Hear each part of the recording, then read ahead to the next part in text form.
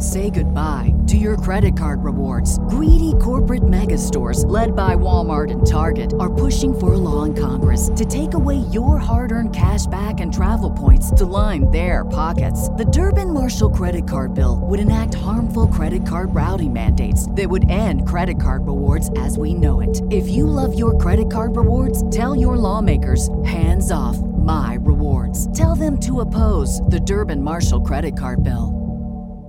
This podcast is a member of the Voices of Wrestling Podcasting Network. Visit voicesofwrestling.com to hear the rest of our great podcasts, as well as show reviews, columns, opinions, and updates across the world of wrestling.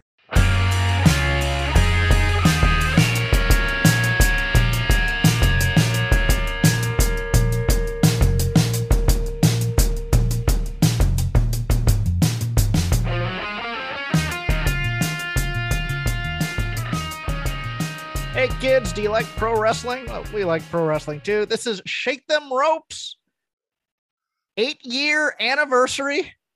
And I believe this is the 500th episode or somewhere thereabouts. Want to do a little personal self, a little fart smelling here.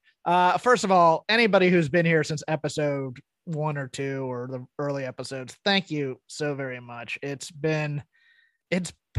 didn't realize it had been 8 years. It feels still like 4 to me, but yes, it's been 8 years. We debuted on February 6th, 2014.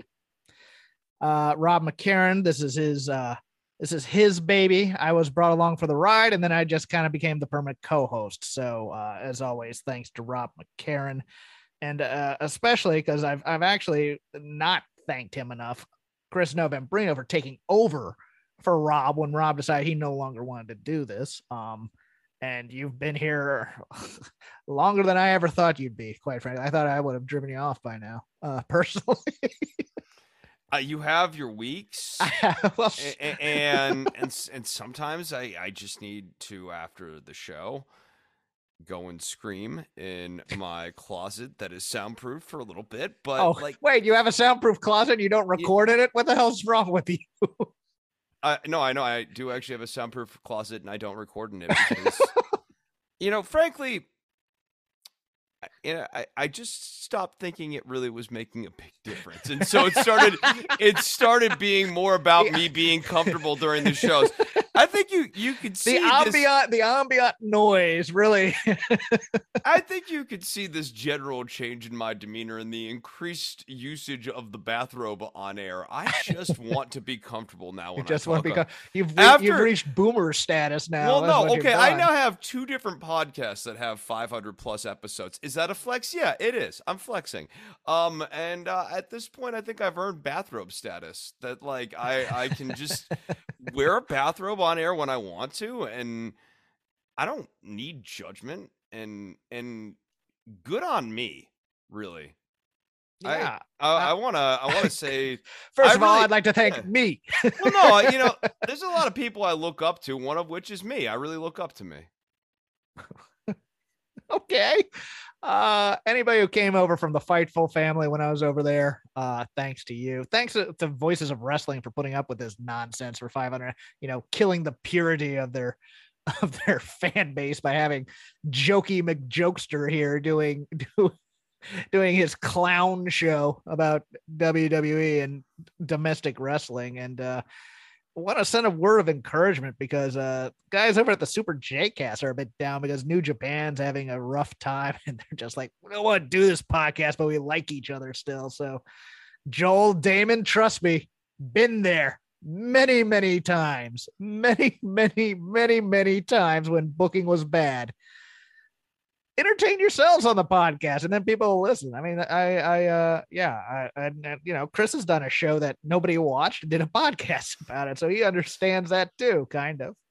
Yeah, no, look, some people liked the Lucha Underground show, but then I didn't say people didn't like the Lucha Underground show. I said people didn't watch the No. That's what I was about to say. But the feedback I started getting was, so I don't actually watch Lucha Underground, but I enjoy the show. Yeah, well, because I started making it like a 15-minute tight, punchy recap thing towards the end there, and I didn't, because it's only 1 hour. You don't dwell. It's an easy thing to digest. I mean, look, if you need to change gears. Like, I think I would advise people for any tips on longevity, like, don't feel like you need to do 500 of the same show. You'll drive yourself crazy.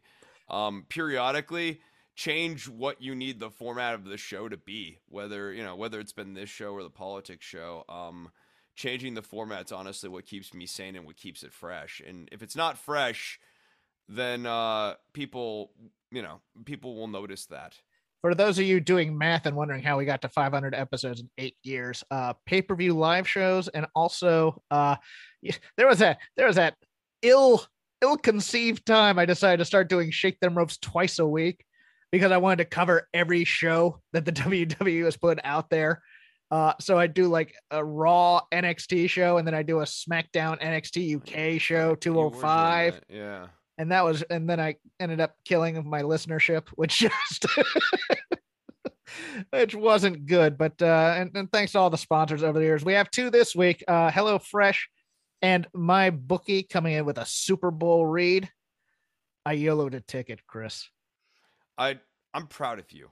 I did. I think what you want is condemnation, but I'm not going to give you that. No, I think it's great. It's a tremendous waste of money, and I get that, but I wanted to be in the building if it happened, and plus I've always wanted to go to a Super Bowl, and I'd be kicking myself if I didn't go and they won. And plus the ladies aren't falling over my 8-10 credit rating, Chris. That's a flex from me. Look at you, man! I didn't even know they go that high. Yeah, I remember I went in. That you're telling me they go over 600.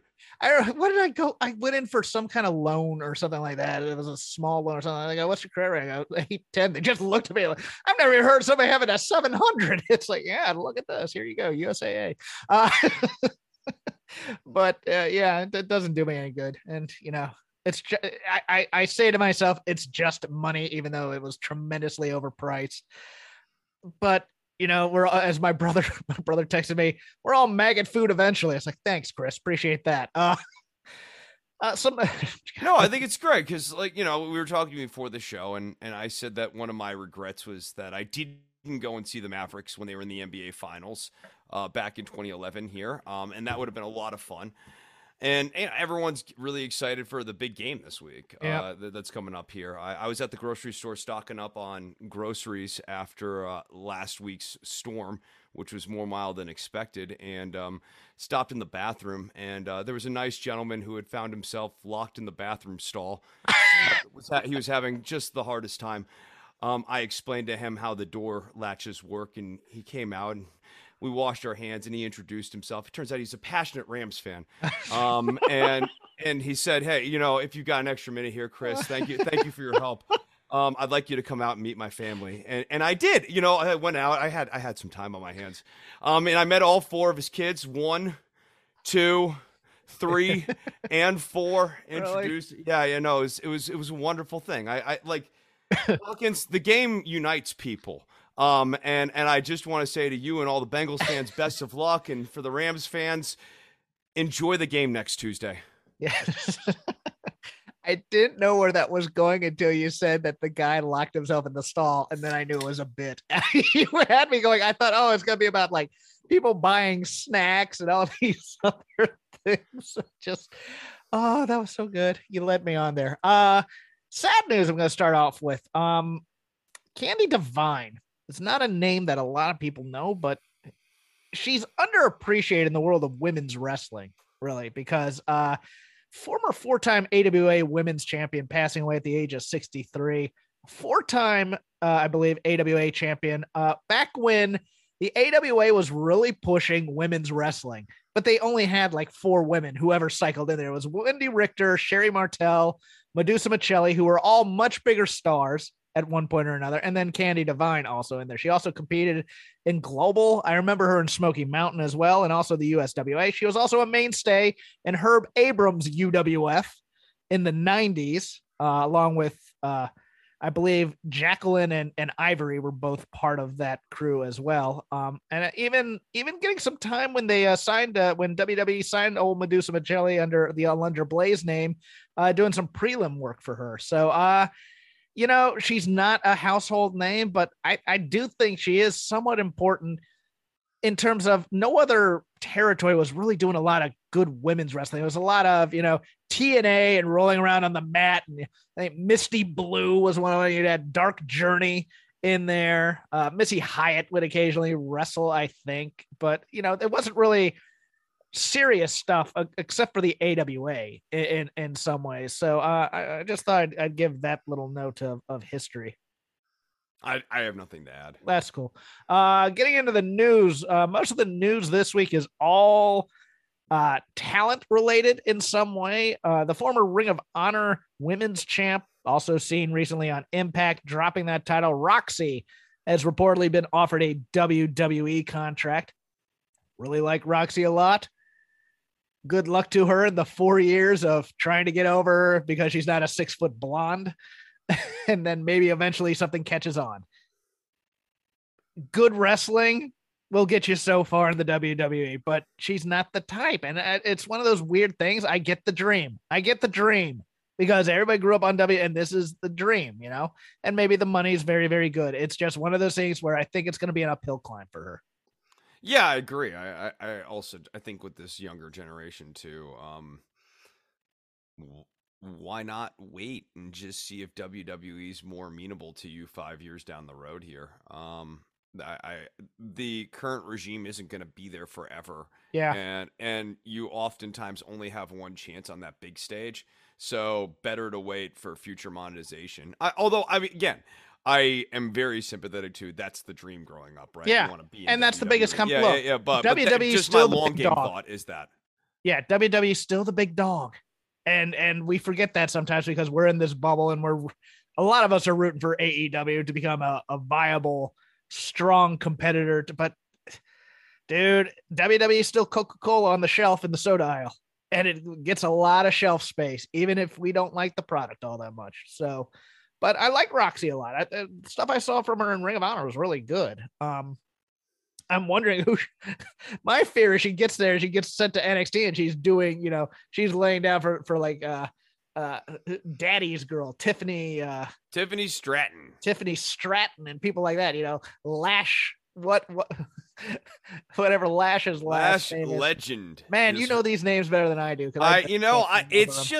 I'm passionate about the product. You're passionate about NXT. You and 3 people. Congratulations. No, look, NXT, I love the blue, yellow, green, purple, red chartreuse brand. Because they're fantastic. You're a deadhead. I knew it. I am a bit of a deadhead. No, I'm not. I actually hate the dead. What are you talking about? Why? No, there's some things I'm willing to joke about here, Hawkins. But like one thing I'm not willing to joke about is the Jerry Garcia. Jerry Garcia is a wildly overrated guitar player. Okay. At best mediocre. On his good nights, like above average. Oh, I got the dagger in under the armor there. There's certain things we have agreed to not bring onto the air. And that was a low blow. Continue your show. No, continue your show. It's fine. Sorry. It's fine. AEW signing three talents this week, as we saw on Dynamite. Actually, 2 signed and then 1 signed after the show. Switchblade Jay White, Keith Lee making his debut, and AQA after the match with Jade Cargill getting signed with AEW. AQA, known to people who are fans of the aforementioned NXT as Zeta Ramir. Ramir, yeah. Oh, I know. I am a fan. I got a little heat from people in my DM when I said, you know, NXT had drastically misused her, and it's like, well, and you know, I had heard, you know, oh, she's on the fast track to the main roster. I'm like, well, if she was on the fast track to the main roster, they would have kept her. I know she had some injuries, but the fact is, a month after that she had the big TV win over Toni Storm before Toni Storm got called up. Right. And then in the month afterwards, she lost 3 times. She lost to like Mercedes Martinez, Sarai, and I believe in a tag match with against Indy Hartwell and Candice LeRae. Yeah, right. She was so they never capitalized on the big win, and it just drove me nuts. I like her. That match against Jade was dreadful. Okay, but the only good part of that match was the shooting star. No, right. And like AQA made that match, which was a horrible garbage piece of crap match. Jade Gargill's still really bad. While the referee is just yelling spots at both of them during the entire match. Yeah, I know, I know, but like AQA needs some seasoning. She was trained by Booker T, but she still needs a little bit of seasoning here. I agree on that too, but she was the only thing that made that match passable, which was an otherwise dreadful match. The Jade Cargill standard. Do we want to go into the other two, or do we want to wait for the Lazy River? What are the other two? Jay White and Keith Lee. Oh, we can hit them up we'll hit them up in the Lazy River. Okay, cool. And then finally in the news, it's a light news week this week, kids, but just two ratings things of notes, because Raw, you can't judge that because it was on a totally different channel. It was on Sci-Fi because the Winter Games in China. Which is a ratings flop. Which is a ratings skiing flop. Looked like such fun, Hawkins. Who among us doesn't dream of skiing out by a nuclear power plant? You know what? Life? You know who doesn't dream of skiing next to a nuclear power plant and not getting a dry run to learn the course before you get to do it? And you're an Olympic athlete, and so you end up falling on all your runs because you don't know the course. This thing's a disaster in a lot of ways, but I haven't watched any of it either, which I'm disappointed in myself a little, but I'm doing it on principle. But I like to tell myself that too, because sometimes I'm doing something and it's honestly for much more flimsy reasons. You ever do that? You ever do something on flip? But I'm still following it. But then I cover it up by saying I'm doing this on principle. Yeah. And it just makes my position seem much stronger. Actually, I just haven't had time to watch it, to be honest with you, but I do want to watch me some women's hockey and some curling. So AEW this week up 1,129,000 viewers. In the demo, it was 541,000, a 0.41, the highest total viewership since September 29th. Pretty good sign.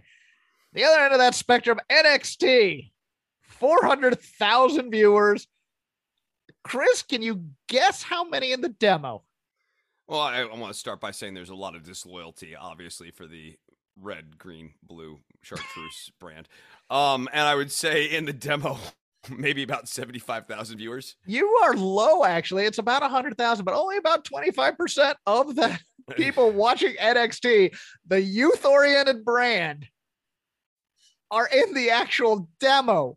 This means olds are watching. People like me, and I'm not I'm not yet in WWE's demo. Not old enough for that yet. I'm close, but my God, what do they see in this thing? Because there's some good in it. Don't get me wrong, but at the same time, it's not a complete watch at all for me. I mean, I can cherry pick things I like, but as an actual television show that's 2 hours of my time, I can't sometimes. And it's just, I think a lot of people are saying, because we're up for renewal of TV contracts very, very soon, that Fox might bail on the SmackDown gig to put something else in there. I have my doubts. Look, was it as much as SmackDown's the only one that does halfway decent numbers? It does decent numbers, but it's value over replacement. Sure. There's still, I agree on there's that. some in the Fox organization. They're still pining over, Tim Allen's sitcom that was, and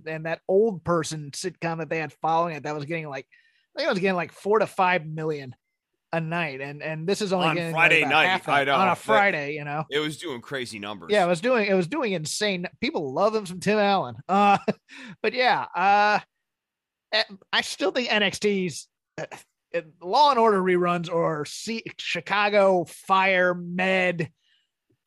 I want to see like Chicago bureaucracy, and it's just like the accounting, the comptroller, Chicago comptroller, and we have a drama revolving around the comptroller in the city of Chicago. Because that's all they're replaying on USA these days are those types of shows, and they rank higher than NXT Live every night. The Sunday night Law and Order SVU gets just as much as NXT. I believe it. Okay. I believe it. I mean, I have made this argument for a long time that WWE's really good numbers need to be rated against what the baseline numbers are for both of these networks. And I think when you do that, you get to a much more honest assessment of how useful is this. And that's where AEW, I think, really cleans up. This is a show that has a unique audience that does have a value over replacement in a way that it doesn't feel like WWE or either. Yeah, Raw or AEW's SmackDown. problem is they don't feel accessible to me.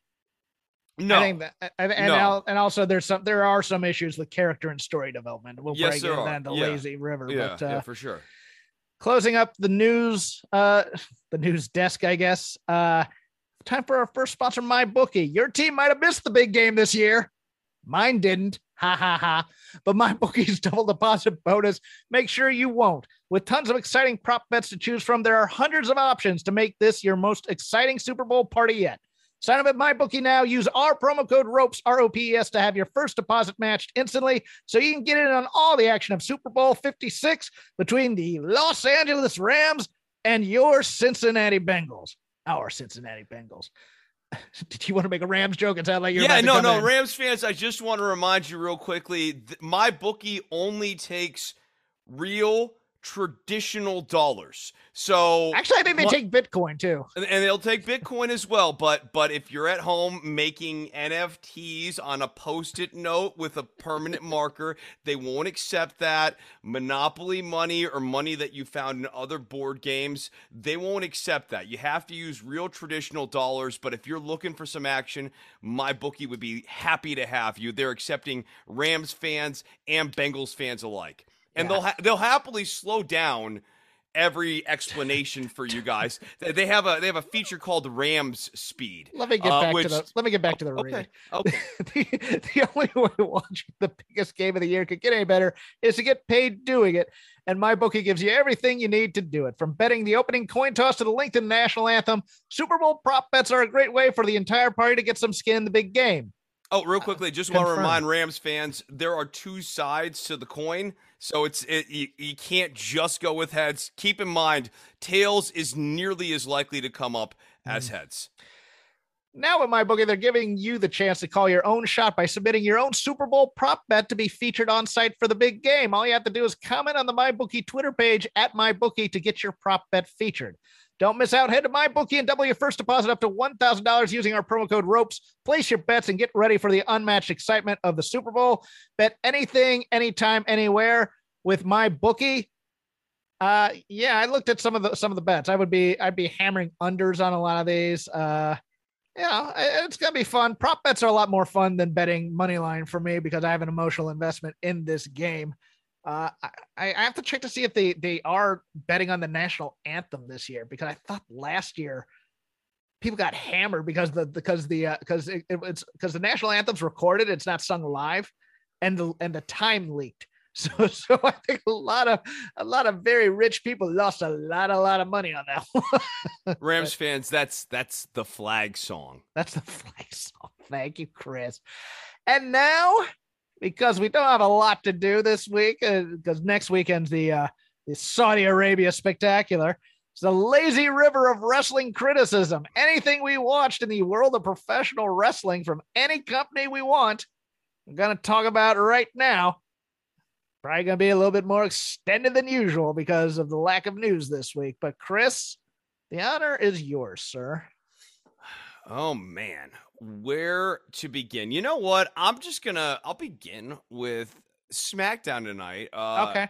Boy, wildly surprised at the quality of work in the Naomi and Charlotte match. By WWE standards, massive over delivery. One of the better matches that they've had, like non-pay-per-view, in a long time on any of the programs that they had. I thought Naomi looked great here. I loved the finish of this match. I thought it, even though it still had that WWE, we do our finishers or whatever, I just thought it was kind of cleverly laid out the way that they got there. Minus the chop block spot didn't look as clean as it could. Yeah. And there was also a little bit, I think, that the pausing there before she did the second hip check or whatever, the Feel the Glow thing. There's a little bit of a shaky part in there, but overall, I mean, I think this is the best main roster Naomi match I've seen. to be honest with you. Oh yeah, that's fair to say. And Charlotte even did some pretty damn good selling, I thought, here. She's never really required to sell all that much unless she's in a match with, your Beckys, your Rondas, your Sashas. I thought she did a good job here. My only issue with this match, number one, as I said before, this is the annual in February Naomi push that's not going to lead to anything, which sucks because this match alone, if they had just left the finish alone and maybe had Naomi be heartbroken by the entire thing, it would have been like Becky versus Sasha at that one NXT takeover. She would have gotten over, I think, if they had just let it emotionally resonate a bit here and let it breathe a little bit here. But instead we get Sonya, and Sonya's getting the heat with Charlotte. And then all of that great work they did to build up Naomi here was then to put shine on Ronda. And we don't need to put shine on Ronda because we already know the match at WrestleMania. We have 2 months to build the match to WrestleMania. And it felt like this could have been done 2 weeks in advance or 2 weeks later or whatever to set up a tag match between Sonya and Charlotte and Naomi and Ronda, because we know that's what that's leading to. But it was just like, I'm watching this and I'm watching the crowd react, and the crowd's buying half of these falls. And that's really the mark of a really good match, is when you think there might be a title change when you weren't expecting it. And then they took all that goodwill and then they just gave it to somebody else pretty much. Yeah, I mean, I think one of the big problems here, too, is I have a hard time imagining Ronda and Charlotte delivers at the level of Naomi and Charlotte here. So, that's interesting. Yeah, I think the Ronda match is going to have a hard time getting to the level of Naomi's match that she just had here. And so I thought that was a mistake. I don't think the making the save spot really helped baby Ronda too much. And if anything, I would have, if we needed to do a save Naomi spot, I would have had Xia Li, the protector, come out and just sort of advance that protector gimmick by running off Charlotte and Sonya Deville, not to set up a match anytime soon or whatever, or actually maybe to set up a match along the way for this Xia Li or for this Ronda Rousey match. But I just wouldn't have had Ronda involved in this finish at all.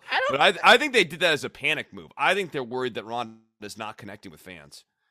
Maybe, but they definitely did to get the crowd pop for Ronda, and then people would go home happy that they got to see Ronda after Naomi lost. It's just one of those things where, I know I know there's a lot of Twitter accounts that make fun of WWE always wanting the heat. Just the Sonya Charlotte beatdown, I think, would have been enough. If you wanted to do it that way, I still would have just let this linger after the match and see how the crowd reacted to Naomi after that, just so that you have something afterwards. Yeah. It's a shame. She had a really nice match here. I just don't see this going anywhere. I'll stay on SmackDown because there are two other things that caught my eye on the show. This report from Fightful Select about the New Day being reunited, or that Vince now wants to reunite them because he misses the magic that's there. But at the same time that they're, I think that story is because, again, on SmackDown tonight, they did not introduce them as the New Day. They introduced them as Kofi and Big E again.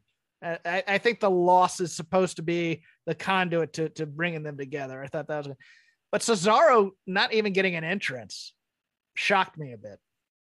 Like he got the currently in the ring Cesaro. I find everything that they've been doing with Big E and Kofi to be weird and strange, and like they clearly have no direction for these guys. Cesaro and mistreatment of Cesaro. What's new? Like this is what we do with Cesaro. Like we periodically every 2 to 3 years really move him down to the lower mid card for reasons inexplicable, and then people remember that he's a wonderful wrestler. They are taping SmackDown for next week tonight. I will not give spoilers out of respect for everybody who likes watching it live. But something happens on the show. I'll just leave it at that. Chris, go ahead and pick something else if you like. Okay. Staying on SmackDown, I guess we'll just kind of keep moving through here.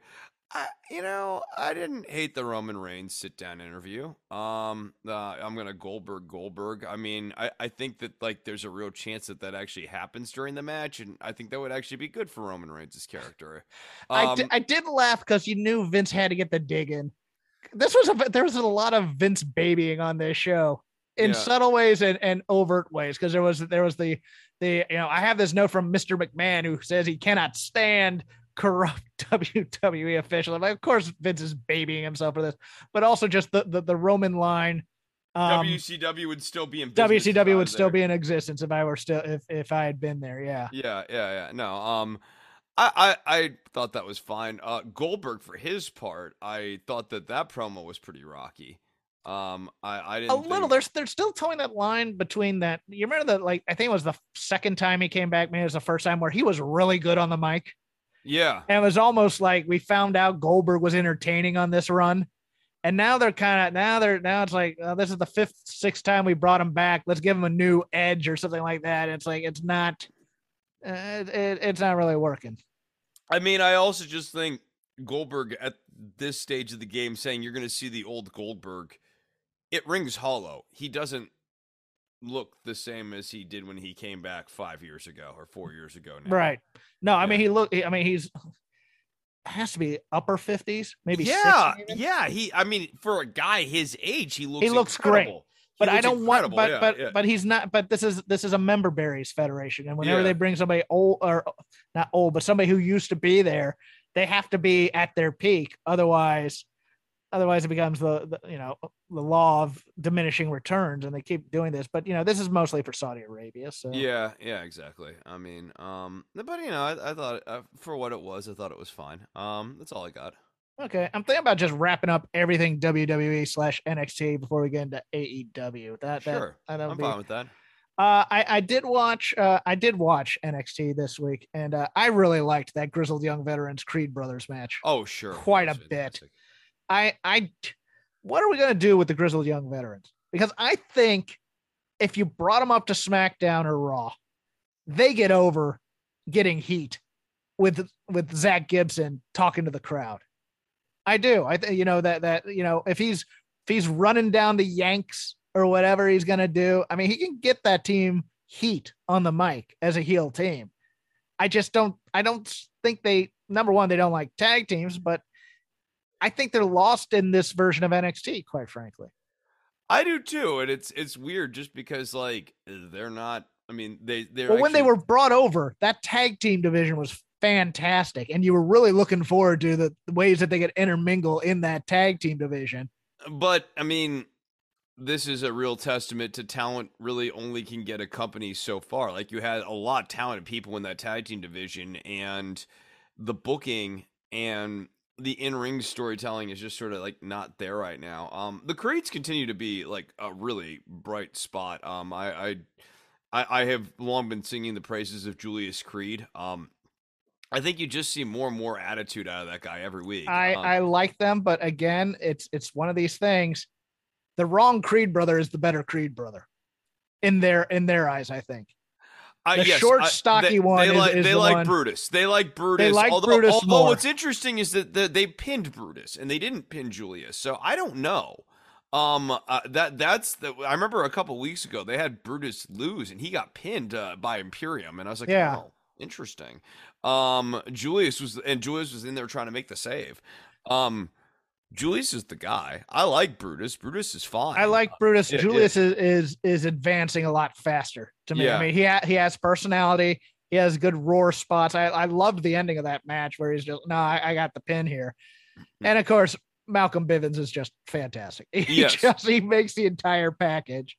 I'm actually looking forward to the Dusty Finals. I mean, this is the first match in the actual tournament that actually did something for me, which I really liked it. I like MSK and the Creed brothers. I think that's going to be an interesting match. Yeah, I mean, it just has like the MSK guys are the right size for the Creed brothers. To throw, yes, to throw around.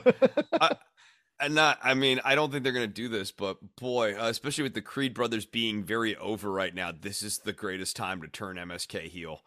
I continue to that Wes Lee, most grating dude in the world. Like it's like Matt Riddle on Overdrive. More grating, Wesley or Jerry Garcia?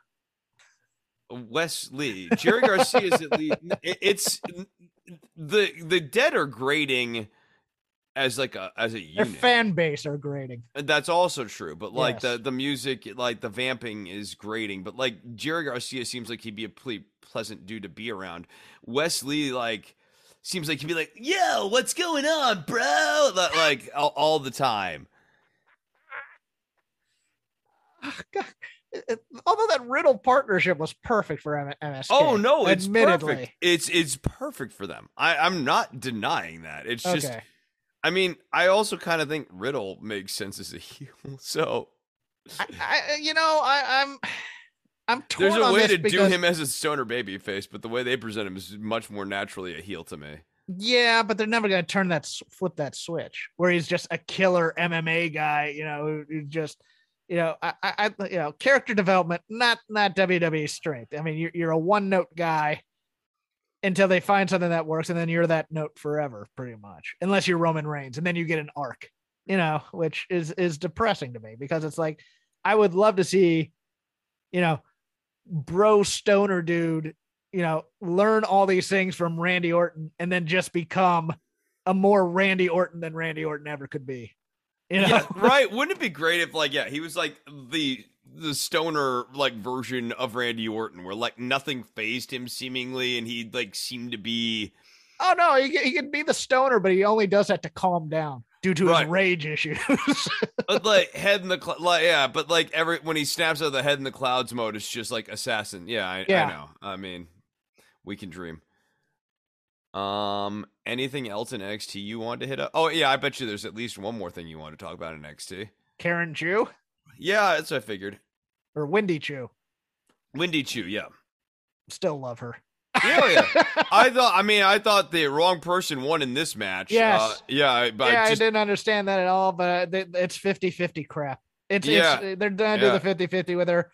Look, she is the stupid palate cleanser that I need on this show that is a bunch of goofballs that they take way too seriously at times. And I loved Becky Lynch's tweet where she goes, I want Wendy Chu in the elimination chamber. And I'm like thinking about that. I'm like, she could fall asleep in the pod. She could climb up to the top of the pod and take a nap. Yeah. I'm kind of here for that kind of ridiculousness in a super serious match like that. I am, but this is her niche. I mean, Roxy is a serious wrestler. Karen Q is a fantastic comedy wrestler. She just is. And so that's a place where I want somebody like her to work for 30 years and get all the money, because that's pretty much, I mean, that's somewhere where I just want people to be able to go somewhere and find their niche. That's all. Yeah. Look, you need to have people in the middle of the card and these sorts of gimmicks. Like the world needs Andre Chases, and the world needs like Wendy Chus. Yeah, these characters are good. I think especially when you come up with a good character like an Andre Chase or like a Wendy Chu or whatever, it's not about making them win a title or anything. No. It's just about making sure that every time they have a match, it's really entertaining. Yes, and also not beating them too much and making them stupid. Yep. Not beating them too much. Mm-hmm. Yep. I have nothing else for NXT. Okay, cool. Where do you want to go next? Well, since we got through Raw and NXT and everything else, I had nothing for NXT UK because I did not watch it. Unfortunately, I didn't have time. So the world of AEW, I guess, would be where we would go. And before that, Hawkins. Oh, okay, yes. Yeah. I thought you might have forgotten, but here we are. I didn't forget. Okay. You. I feel like maybe you had forgotten. Nope. No. No. No. Well, good. So I've written a new theme song. Oh, have you? Yeah, I have. Hold Hold on. The transition could have went a little smoother. I didn't Yes, it could realize- have. Yeah, no, the pedal board wasn't plugged in, Hawkins. I don't need your you don't understand how tough it is to I be just able... love you saying the obvious. The transition could have been smoother. Well, yes. Yeah, no, yes, it could have been. It could have been. It could have been. But you know what I want to say? I want to say, hello. Is it fresh you're looking for? Hello Fresh. What is Hello Fresh? With Hello Fresh, you get farm fresh, pre-portioned ingredients and seasonal recipes delivered right to your doorstep. Skips trips to the grocery store and count on HelloFresh to make home cooking easy, fun, and affordable. That's why it's America's #1 meal kit. The new year is a great time to focus on what's important to you, whether it's saving money by ordering less takeout, learning to cook, or prioritizing your wellness. HelloFresh is here to help out with endless options to make cooking at home simple and enjoyable. HelloFresh delivers pre-portioned ingredients to your door, including farm fresh produce that arrives within a week, so that you get the convenience without skimping on quality. Skip the trip to the grocery store, saving you the wait in the long holiday lines. It's not the holidays anymore, but look, Valentine's Day is coming up. Who knows? It could be a big one this week. And ensuring you don't waste money on excess food. Now, Hawkins, you got your HelloFresh care package this week. Yes. Yeah. And what'd you think of it? Here's what I really, really like. Number one, I am not an adventurous cook, so to speak. And by adventurous, I mean, I don't buy a lot of vegetables. So it's one of those things where the pre-portioned ingredients and things like that works for me, because I would never buy, a lot of, some of the spices that they use, or some of the, I have no reason to buy a lot of cucumbers. Okay, I just don't. I like pickles. I don't buy a lot of cucumbers. I don't buy a lot of carrots. I don't buy a lot of potatoes. I am a meat and cheese kind of guy with occasionally some lettuce and tomato on top. That's pretty much my diet, as I've been avoiding carbs of late. But for this, I did some adventurous eating. I am not a man who would normally cook something like couscous, Chris, but I cooked some couscous, Chris. Wow. And I liked it. You did. You cooked couscous. They gave me couscous as a side dish with some chicken, and I had never had couscous before. I haven't had, it's not one of those things I've actually sought out to have before, because I'm just like, why would I go out to eat couscous? Because, whatever. But that's what HelloFresh does for me, is they kind of expanded my horizons a little bit as to what I would try and what I would not try, because generally I'm afraid to spend a lot of money on something like couscous, Chris, because otherwise, and what if I don't like it? Then I've spent $12 on couscous, Chris. Yeah, no, look, you're trying to save money, not spend money. HelloFresh Exactly. is 72% cheaper than a restaurant meal of the same quality. And if you're Hawkins and you buy really expensive rice and couscous products, yeah, that's me. Yeah, if you're that kind of guy, this can actually save you even more than that, because again, you have weird consumptive habits where you're paying for, I don't know, what's like gold milled grain or whatever. I don't understand. Look, let me get to the proteins are fantastic. The meats that they have are just absolutely fantastic. Nice. Yeah, no, I see we've got recipes like hibachi sweet soy bavette steak and shrimp, like if you're kind of not into meat too. And they also have white cheddar Wonder Burgers as well. So having those tomorrow. Oh, there you go. All right. Yeah, that was one of the meals they gave me. Yeah. Okay, there you go. So look, if you want to get in on this, you got to go to HelloFresh.com/VOW16. That's VOW16, but I don't want to confuse the Rams fans, so I'm going to spell out the promo code here. VOW, that's the double V, 16. And you'll use that code for up to 16 free meals. That's where the 16 comes from, and 3 free gifts. So make sure to check that out. HelloFresh.com/VOW16. Use that code VOW16 for up to 16 free meals. That's what I want to say. I just want to say hello. All right. Is it fresh you're looking for? I hope your parents enjoy your HelloFresh. And I Me think they too. got I love you, Mom. Yes, I may have given. I have Chris's parents' address. It's not his fault. I just get most of my mail over there. It's Yeah. just, you want to make sure the packages arrive. Well, maybe they'll fix you dinner on Sunday. It'll be HelloFresh. It'll be great. Right. I haven't heard from them yet on it, but I'm assuming they got it. And Yeah. if we'll see. Yeah. No, I oh, Lionel Richie, what are you doing? I'm going to start in our AEW department with Dynamite, and the very first segment, I am going to celebrate heel celebrations. It is a lost art form, Chris. It is one of those things where, it's one of those things where it's, oh, birthday cake, heel comes out, babyface ruins it, crowd pops or whatever. But there is something special, and we had this happen when we did our Andy Kaufman, Jerry Lawler retrospective, where, and this was a big thing in Memphis, you would have the heels get their moment. And it is such an underappreciated and underutilized plot point in the overarching arc.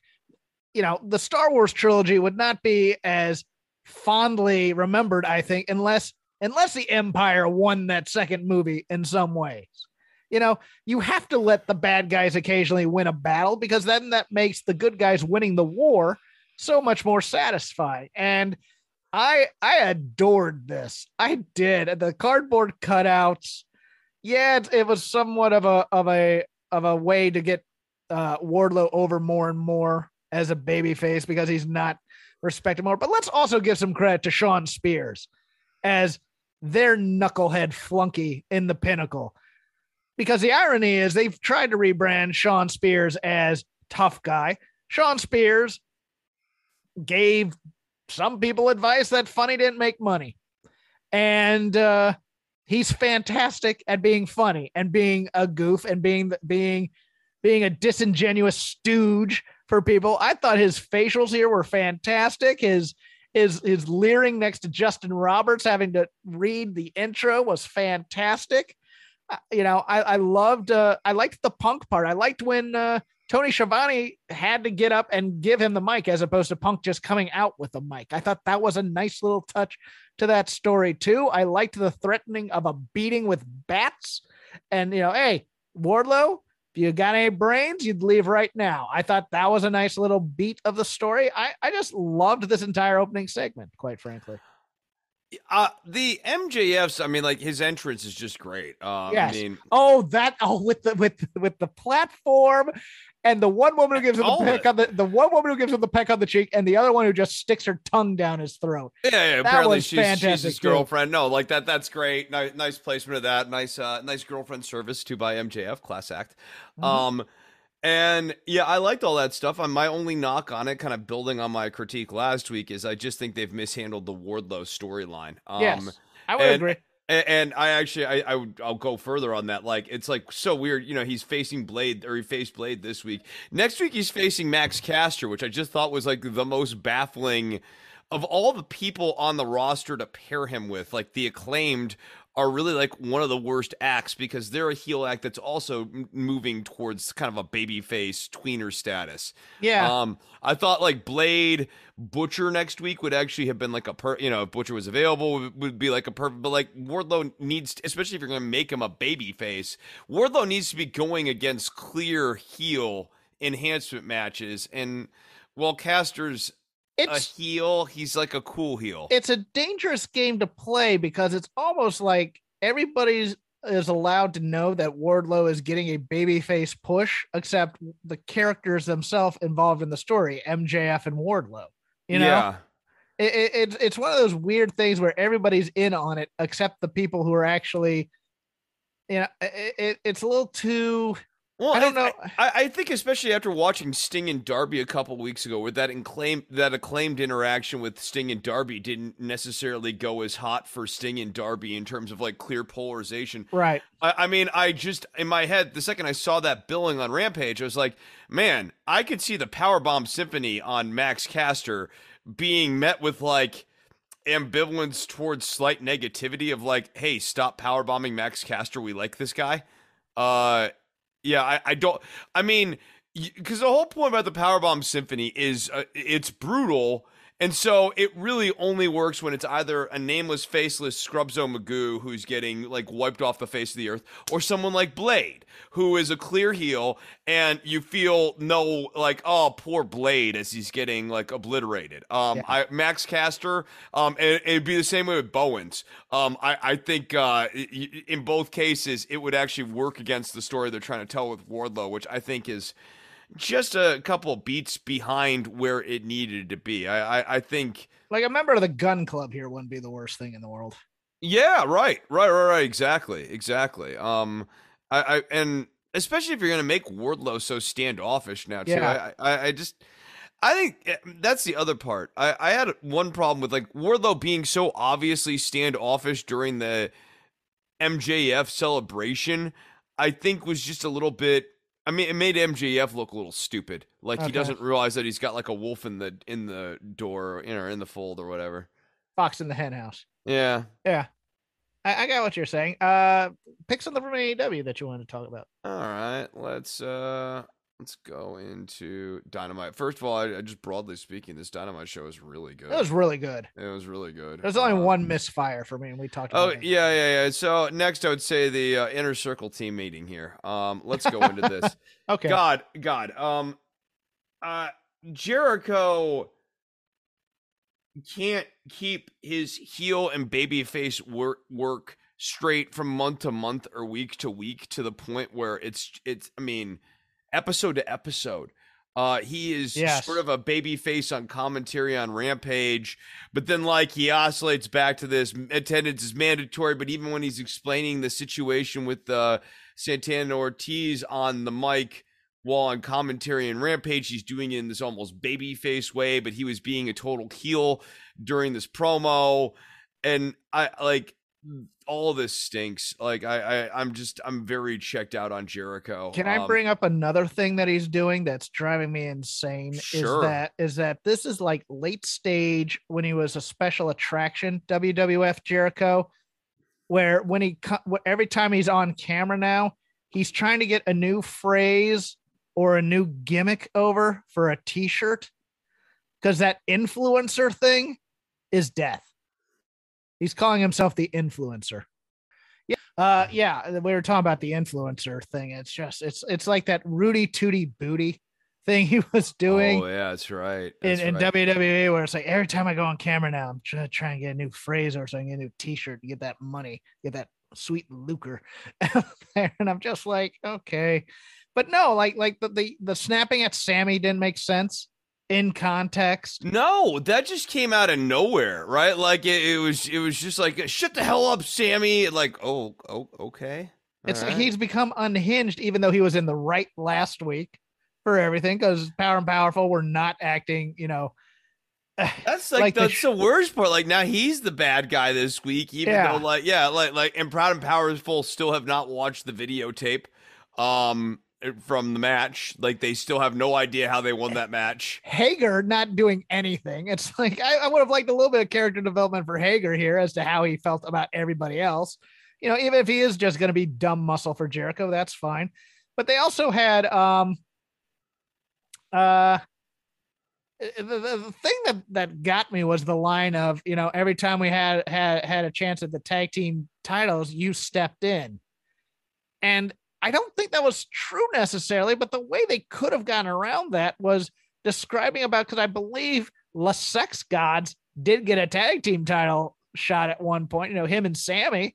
I think if they had just played up the, every time there was a big tag team match, it always ended up being you and Sammy instead of us. I think that would have been a little bit better than how they did, because that was a little bit like, I was trying to think, okay. But I bet you they didn't want to do that because they wanted to have Sammy be dead in the middle. Yeah. Like that. I mean, there's just so many plot holes here in this Inner Circle storyline. And I mean, I'm just way over caring about the Inner Circle. Right.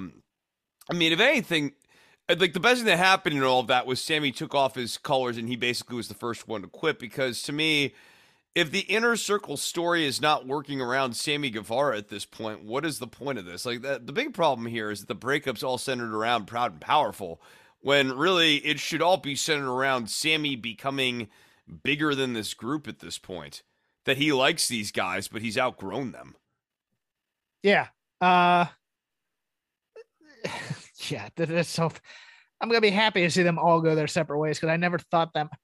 Look, the inner circle should have dissolved after Blood and Guts. I think we're all in agreement for that. But yeah, Say goodbye to your credit card rewards. Greedy corporate mega stores, led by Walmart and Target, are pushing for a law in Congress to take away your hard-earned cash back and travel points to line their pockets. The Durbin-Marshall credit card bill would enact harmful credit card routing mandates that would end credit card rewards as we know it. If you love your credit card rewards, tell your lawmakers, hands off my rewards. Tell them to oppose the Durbin-Marshall credit card bill. Anything else on the inner circle you want to talk about? No, I'm done on the inner circle. Okay, cool. Let me then wax about the other just fantastic thing on this show. Kazoo Night. Thank you. FTR versus Punk and Moxley. Woo. What a fantastic match this was. Finally, I think FTR got to lead a little bit more as compared. Look, there's no doubt. We talked about here their chemistry with the Lucha Brothers, not very good.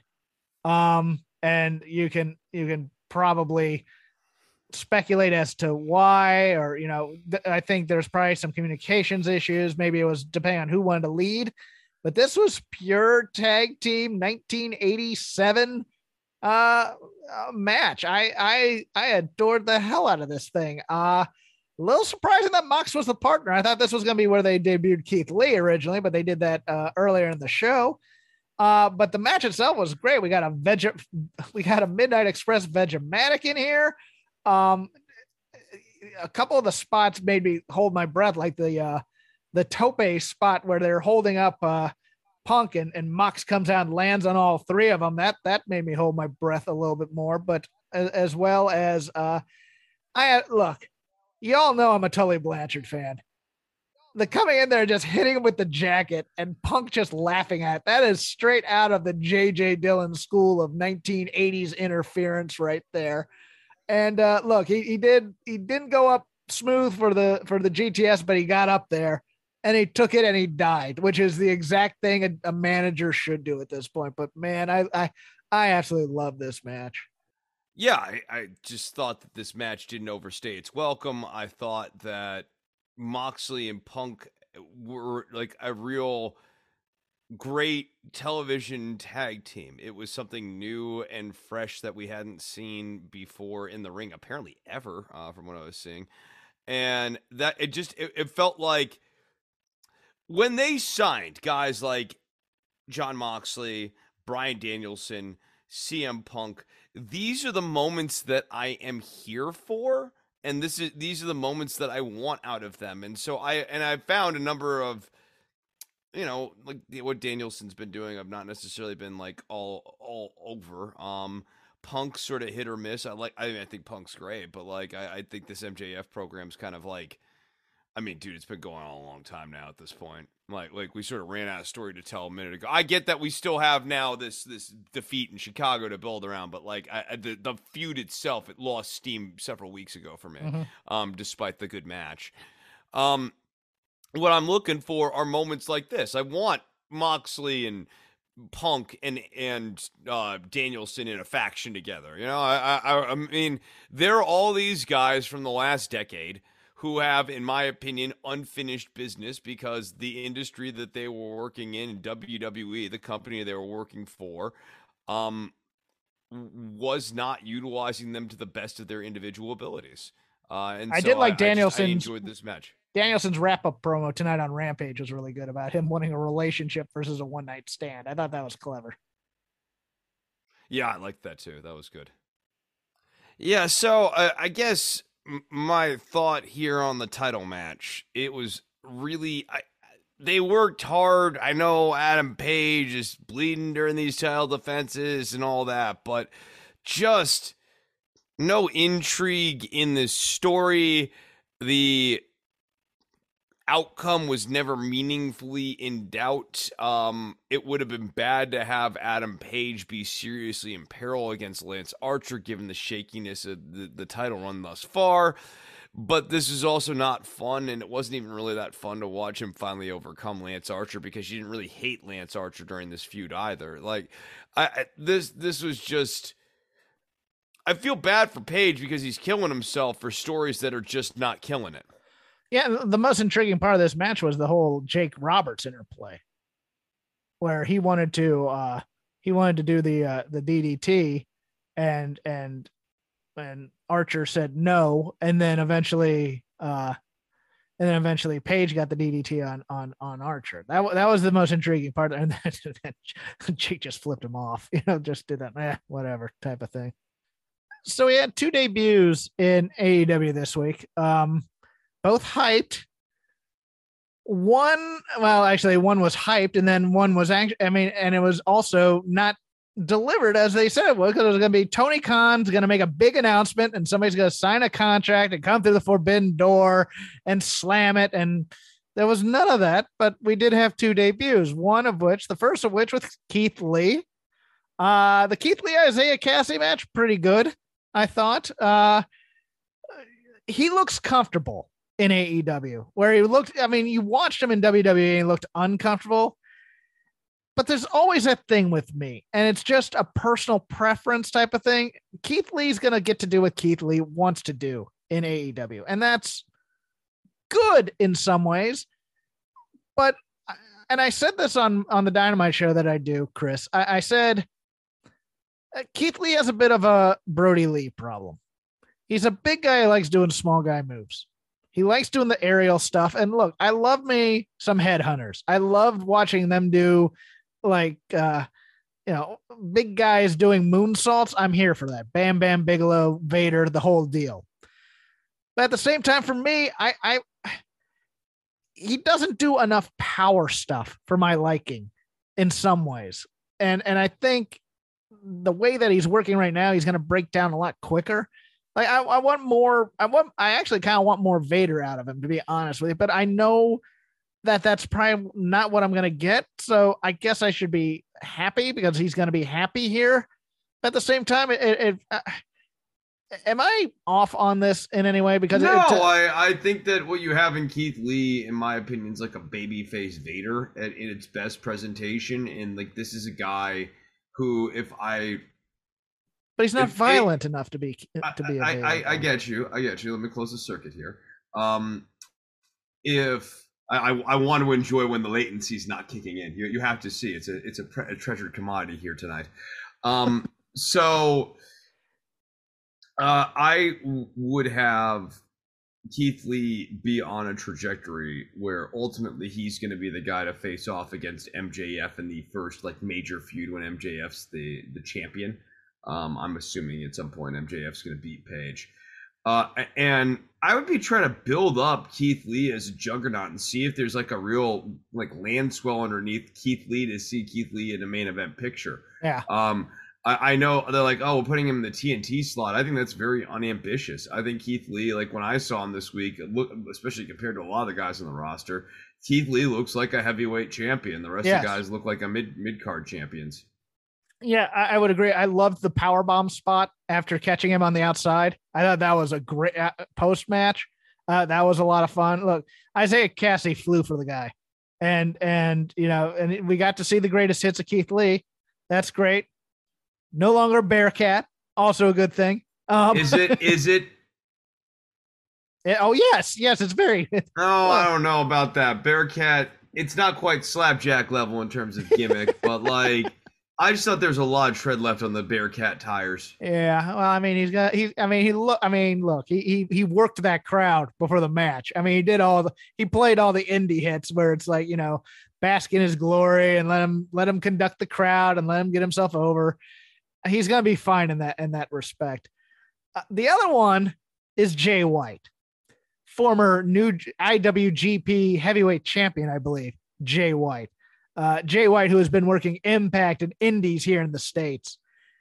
And boy, between the debut and the appearance on Rampage, I have some concerns.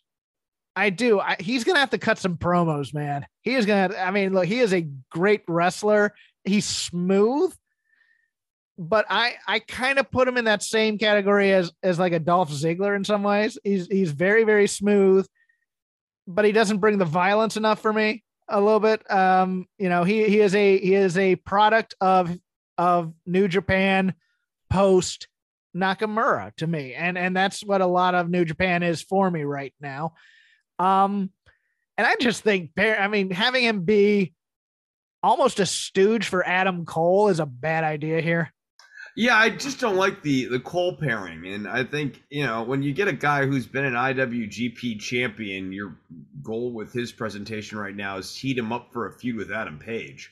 I think having Jay White be Adam Page's first real point of resistance, that's got some real intrigue to it. But I think that works better if Jay White's just coming in from out of nowhere and we don't really know where Jay White's loyal. I mean, I actually kind of think that this whole Bullet Club thing is going to be a bit of a swerve, and we're going to see Jay White's going to be his own man or something like that. But I still would have just had him right on a collision course with Page right from day one. Yeah, the little ta-da cameo in the middle of Days of Our Lives Bullet Club just didn't really it didn't do it for me, quite frankly. No, I also call him jacked up Miles Teller, and I can't unsee it now because he looks like actor Miles Teller, but just really kind of buff. I see him as it's basically Neville if you took the Neville beauty factor and raised it up 2 points.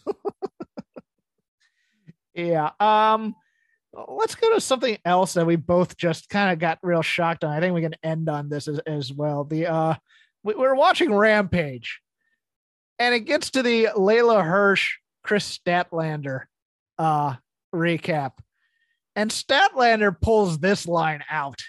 If you behave like that as a child, no longer your parents gave up on you or gave you up. What? I'm sorry. What did you just say? Did you just pull and you were adopted? Like you're on a playground of some kind? This is not something for your whimsical baby face female in your whimsical baby face stable to say in a feud necessarily. There are lines where you can get heat. That one makes you a heel, Chris. Well, yeah, and the whole you're a bad person because your parents are bad people. It's exonerative.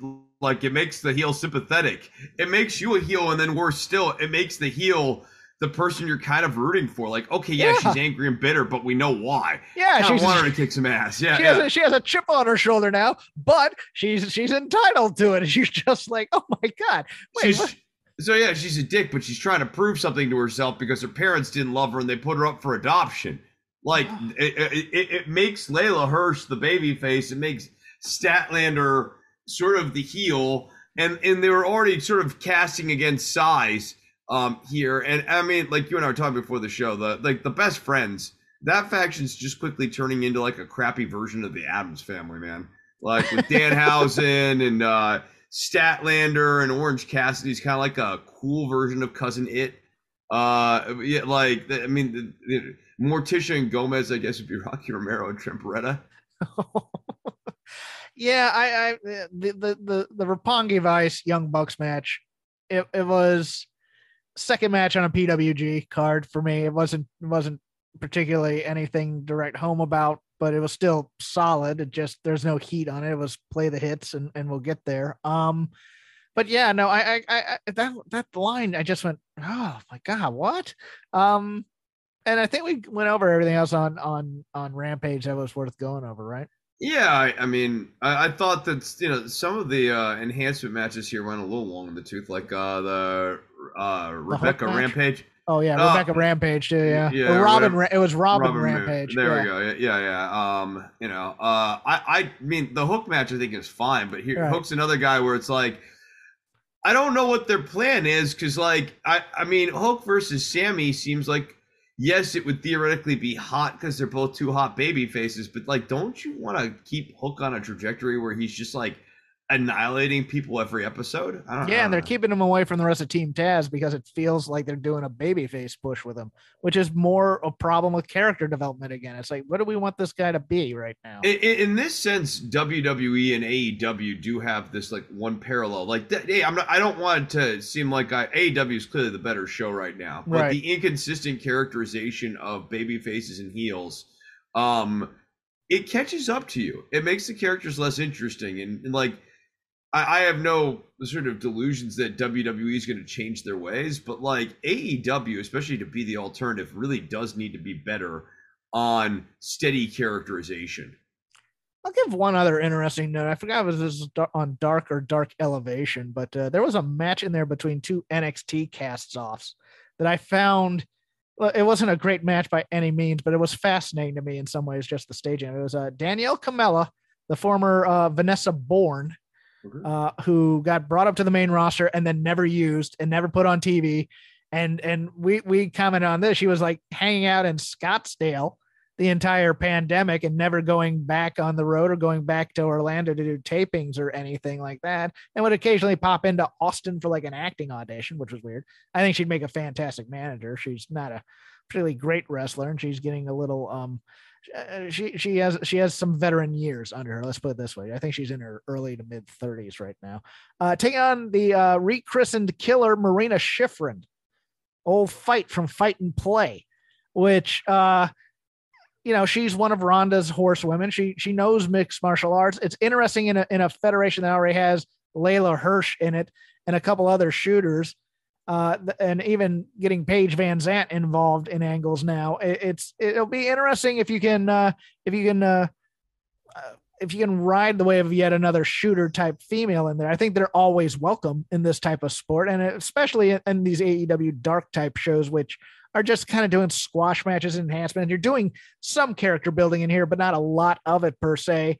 Outside the ring, it's mostly that in ring. Here's this person, and they're doing kind of a squash match, but the other person's getting some offense in it, which, makes it seem a little 50-50 at times, but it was just an interesting matchup to me in some ways. Yeah. I don't really have like no. You don't need to comment on that. You got nothing else? We'll close up the Lazy River, call it a night. Get these technical difficulties out of the way. I'd like to thank our sponsors, MyBookie and HelloFresh. MyBookie, use code ROPES, double your deposit up to $1,000. HelloFresh.com/VOW16 for 16 free meals or up to 16 free meals and free shipping, I believe it was. This has been Shake Them Ropes 500th episode. I'm Crap Game 13 on Twitter. You can follow the show at Shake Them Ropes, part of the Voices of Wrestling family. Please listen to any and all of our shows on our network. Chris can be followed on the Twitterverse at DWATG. He does a show called, ironically enough, DWATG stands for something. It stands for Don't Worry About the Government. He's going to tell you about it now.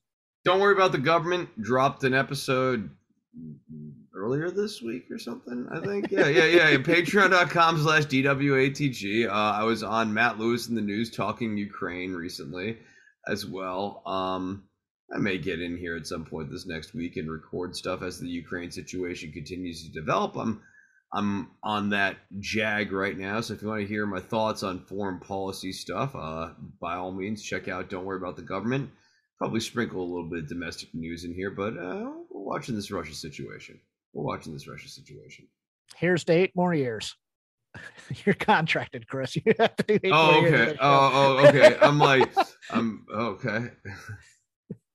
Say goodbye to your credit card rewards. Greedy corporate mega stores, led by Walmart and Target, are pushing for a law in Congress to take away your hard-earned cash back and travel points to line their pockets. The Durbin-Marshall credit card bill would enact harmful credit card routing mandates that would end credit card rewards as we know it. If you love your credit card rewards, tell your lawmakers, hands off my rewards. Tell them to oppose the Durbin-Marshall credit card bill.